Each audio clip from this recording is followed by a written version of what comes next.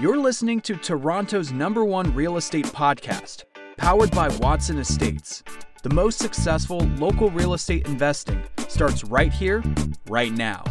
Here's your host, broker, investor, and social media influencer, Bradley Watson.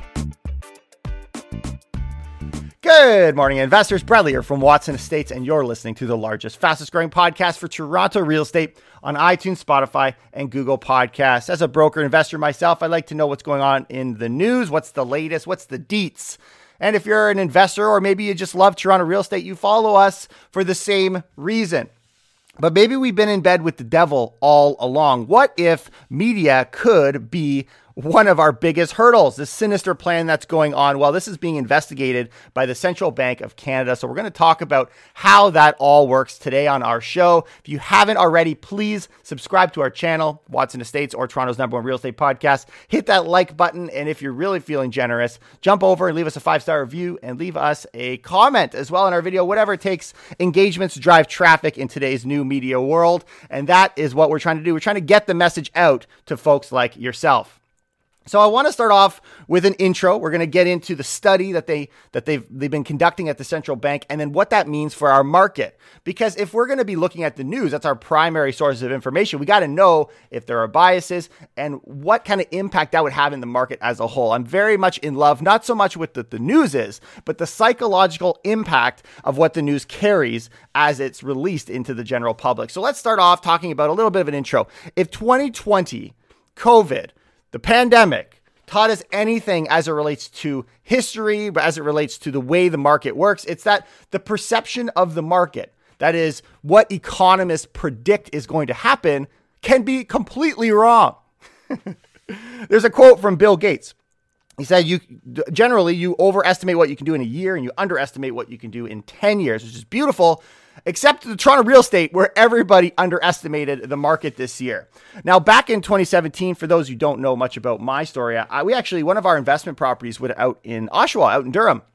Now, we purchased a detached home in 2016. We're more of a buy and hold type of family. But in 2017, as we rounded into the new year, I was very much aware and tracking the market to see that there was an upcoming issue. What was that issue?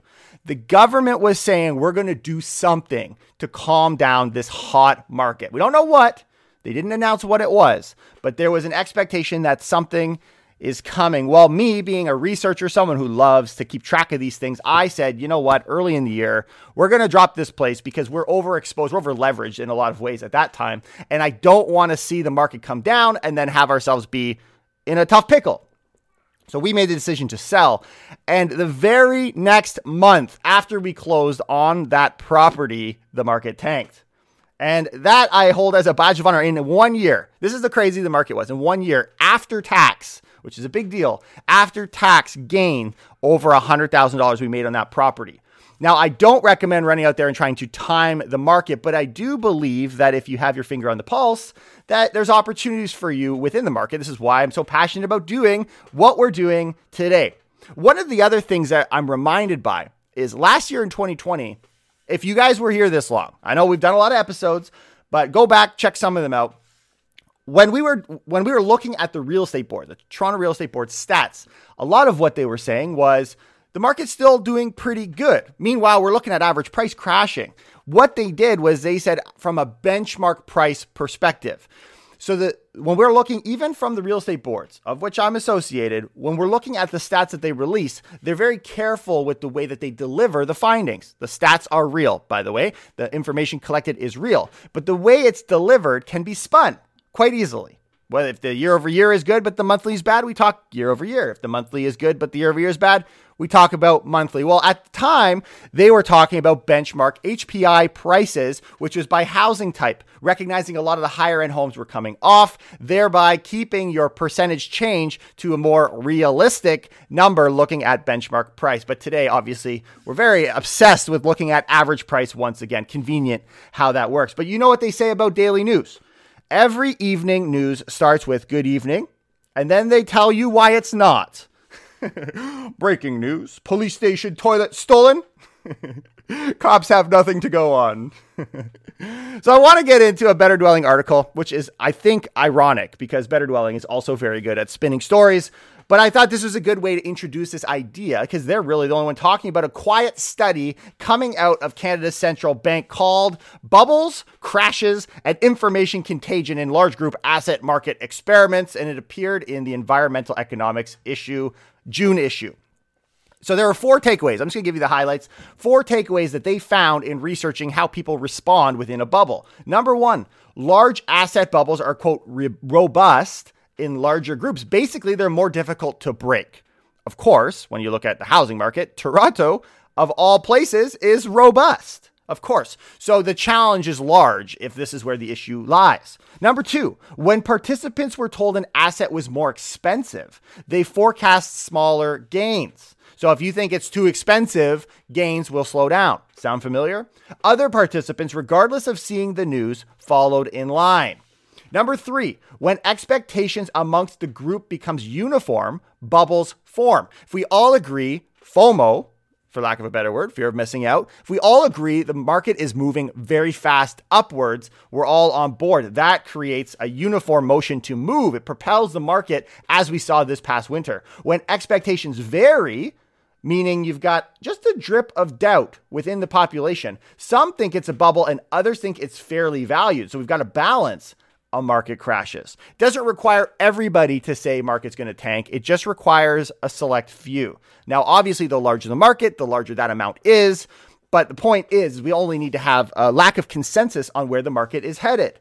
And hopefully these things are really sticking out as we're getting the media today on where the market is, what are prices doing, and what comes next. And number 4, if people see prices rise, they're more likely to expect future price growth. Therefore, history is a good representation in your mind of the future. This tends to accelerate price growth even faster, leading to bigger bubbles. Obviously, the thinking being if there is a bubble, prick it soon, because as the bubble gets bigger and bigger, those that get hurt get more and more hurt. Well, what did we learn from the study? I thought this was a very good way to summarize it. The focus of the study was to determine if news impacts behavior. It not only does, here's the result, but can play a crucial role in helping to deflate bubbles faster. Because if we can address the bubble early, that's better. As people see warnings, they adjust their expectation of price growth lower. So you're not pushing it up, this kind of groupthink pushing the price ahead. Due to market coordination, this can help to stabilize the market over the long term. This is why the Bank of Canada is interested. Though sometimes it's not enough to trigger a crash. If we can slow it down, that would be a win. Well, what pops a bubble? For a bubble to pop, participants need to have a varied opinion on where the valuation should be. Either information changes enough opinions and there's no consensus, or prices hit an extreme. So these would be the things that would trigger a crash. You just get a few people to say the market's about to crash, and a few people not just say it, not just report it, but honestly believe it. Therefore, to wrap up this article, media influences thinking. So what story is the media selling today? Because the way that this article was written was very much that people were hyping up. There's an overheating. Things are going crazy. You know, it's going crazy. It's going to crash. It's going to crash. Is that what they're saying? Well, is Canadian media cheering for a housing market collapse? This is a stories.com article. It talks about this very thing. What is the thinking in the media? A lot of these things I will mention outside of the prices are out of the park high. The idea of a market crash was common in 2020. This is not new news. But they say this: you'd be forgiven for thinking the housing market was fundamentally risky, unstable, and poised to collapse, a dangerous bubble waiting for its inevitable bust. Media coverage has breathlessly followed the industry's record-breaking stats and unexpected pandemic frenzy with fairly regular references to an upcoming financial crisis. I'm reading these articles. Probably you are too. So there's the news and then there's reality. And I want to talk about some different perspectives. We're going to start off with a professor from Rogers University, Ted Rogers School of Management, Murtaza Haider. Why are you being a hater? Quote, "It's quite interesting that the news media is fixated with the idea that there will be a market crash." They are. I find some of our best listened to podcasts are clickbait crash type scenarios. obviously, as far as the deliverable, we're giving you as much of a balanced market approach or perspective as possible. Sometimes we're the ones saying things are okay when they're not. I mean, sometimes we're saying things are coming down when everyone's all hyped up. I want to make sure you're getting a level playing field as much as possible, but I do share my opinion every now and again. But they say the simple realities of supply and demand are being underestimated when an inevitable bust is forecasted. So here's what, that was a senior economist from TD. And when he looks at some of the fundamentals, real estate, if psychology was not a factor, the biggest thing here would be fundamentals. Well, Toronto is still a hotspot for immigration, international students and inward migration, and home ownership is still desirable. People still want to buy a house, even if it's expensive. There are no signs these will change, and supply has been tight for years. Supply and demand. Sales to new listings ratio, a big measure that we watch. A lot of these things are still very heavy in favor of a seller's market. The fundamentals. What about, what do we got? Gail Beebe, editor of the New in Homes and Condo section at the Toronto Star, says, I've been a journalist for over 40 years, and this is just more of the same, which goes to show that the message hasn't changed. It's just built, it's kind of customized for where we stand today. This boom and bust stuff. It's almost like major media outlets hope for a housing bust so they'll have a big, bad story to cover. It's almost like they're running around yelling the sky is falling. And as someone who likes to bring you guys the news, when we have a big story, it's exciting. It's exhilarating. I mean, maybe that's the life of a news reporter. Quote, there were lots of people making these forecasts for a downturn in Canada's real estate market, while every month the market was beating records, which goes to show the last 24 months haven't been all that different. I guess since pandemic, maybe not 24 months, 18 months, let's say. Somewhere along those lines. I don't know. I lose track now. But from the moment the pandemic happened and the closures took place, everybody was losing their shirts. Everybody. Meanwhile, putting on a few pounds because they weren't going out and exercising. Leave the shirts on, man. You got to get back in those gyms. I think I went to the gym the other day for the first time. I'm excited to be back. To cancel my gym membership. Why do I need them?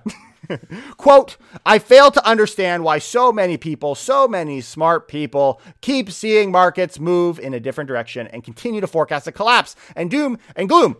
You keep saying it's going to crash, then it doesn't crash. But why are you still saying it's going to crash if you were wrong?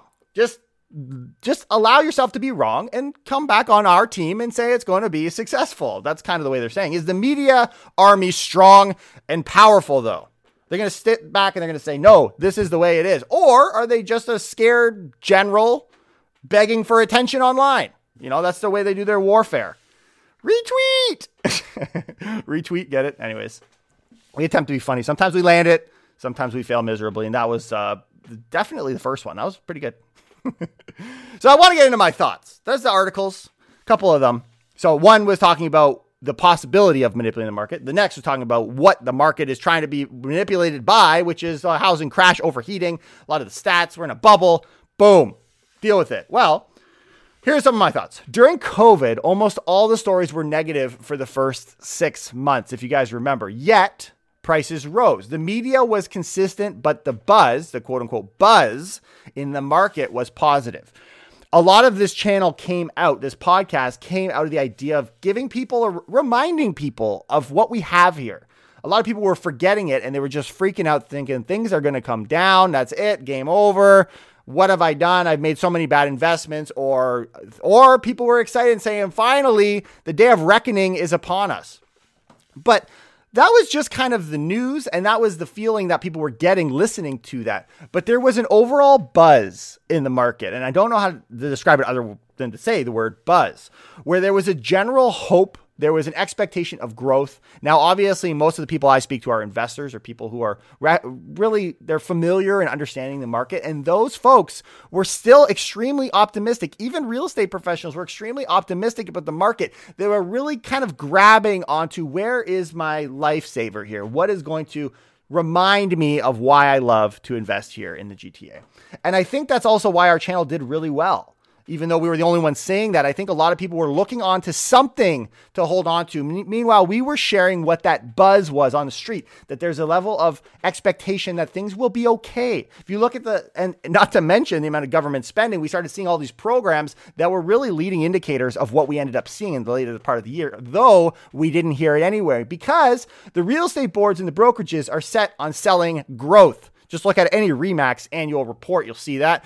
And meanwhile, the media is very organized in selling a crash. We're seeing that in the articles, but they've been doing that a long time. And so we've got these kind of opposing views, but in my experience, the market is more of this kind of living organism. It kind of like, it's very hard when you look at it, you see it, right? You can see this thing. I can kind of see for what it is. I can analyze it. But when you look really, really close, there's a lot of little shifts and little movements. So when we're looking at least from someone who likes to study the market, I find week over week, we're looking at weekly stats, which I like to do.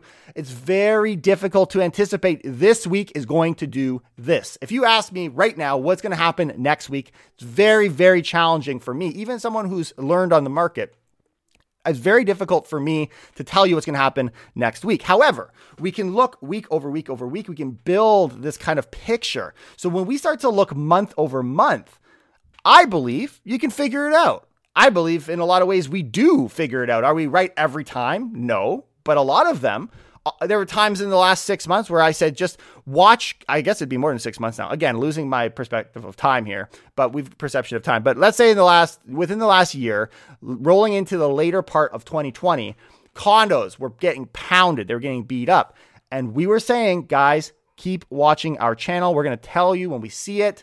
And again, not to give advice, but just my perspective on when the condo market is going to turn around, because it's going to turn around. And guess what happened? It turned around. And we said it within a week or two of it happening because we were tracking the market. Did I know what week it was going to happen? Absolutely not. Did we know it was coming? According to the stats, very much so. Yes, we did. And so I think it's up to us to recognize that. I mean, if you're going to sit back and say it's impossible, you throw your hands in the air, it's impossible. It's like a stock market. It's just gambling. Sure. But people are making money. People are doing big moves. In our case, 2017 made $100,000 after tax right before a collapse. So I guess that brings to the question, if I was to give my thoughts on it, what happens next? Not to put myself in, I really hope I'm not trying to paint the picture that I'm the guru here, but just these are my thoughts. Okay. These are my thoughts from what I'm seeing, the factors that are at play, and taking media out of the equation, separating, just looking at the facts, looking at the demand and the supply that exists in our market. I believe the next couple months that we're actually seeing a relatively flat market. I know there's a lot of news right now talking about how the market is crashing.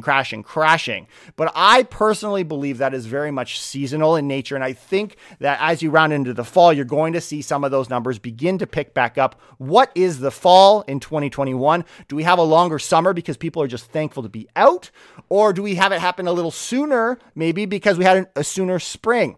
I don't know. This is where the week over week versus month over month thing comes in. But what I anticipate during the summer months is a relatively flat market, not a crash. Maybe comparing year over year seems like one, but really just kind of a boring thing, which is a good thing I didn't name this podcast episode Boring Months Ahead because people wouldn't click it. And that is why the news loves to spin things. They love things to go off the rails, and they hope that you buy the story.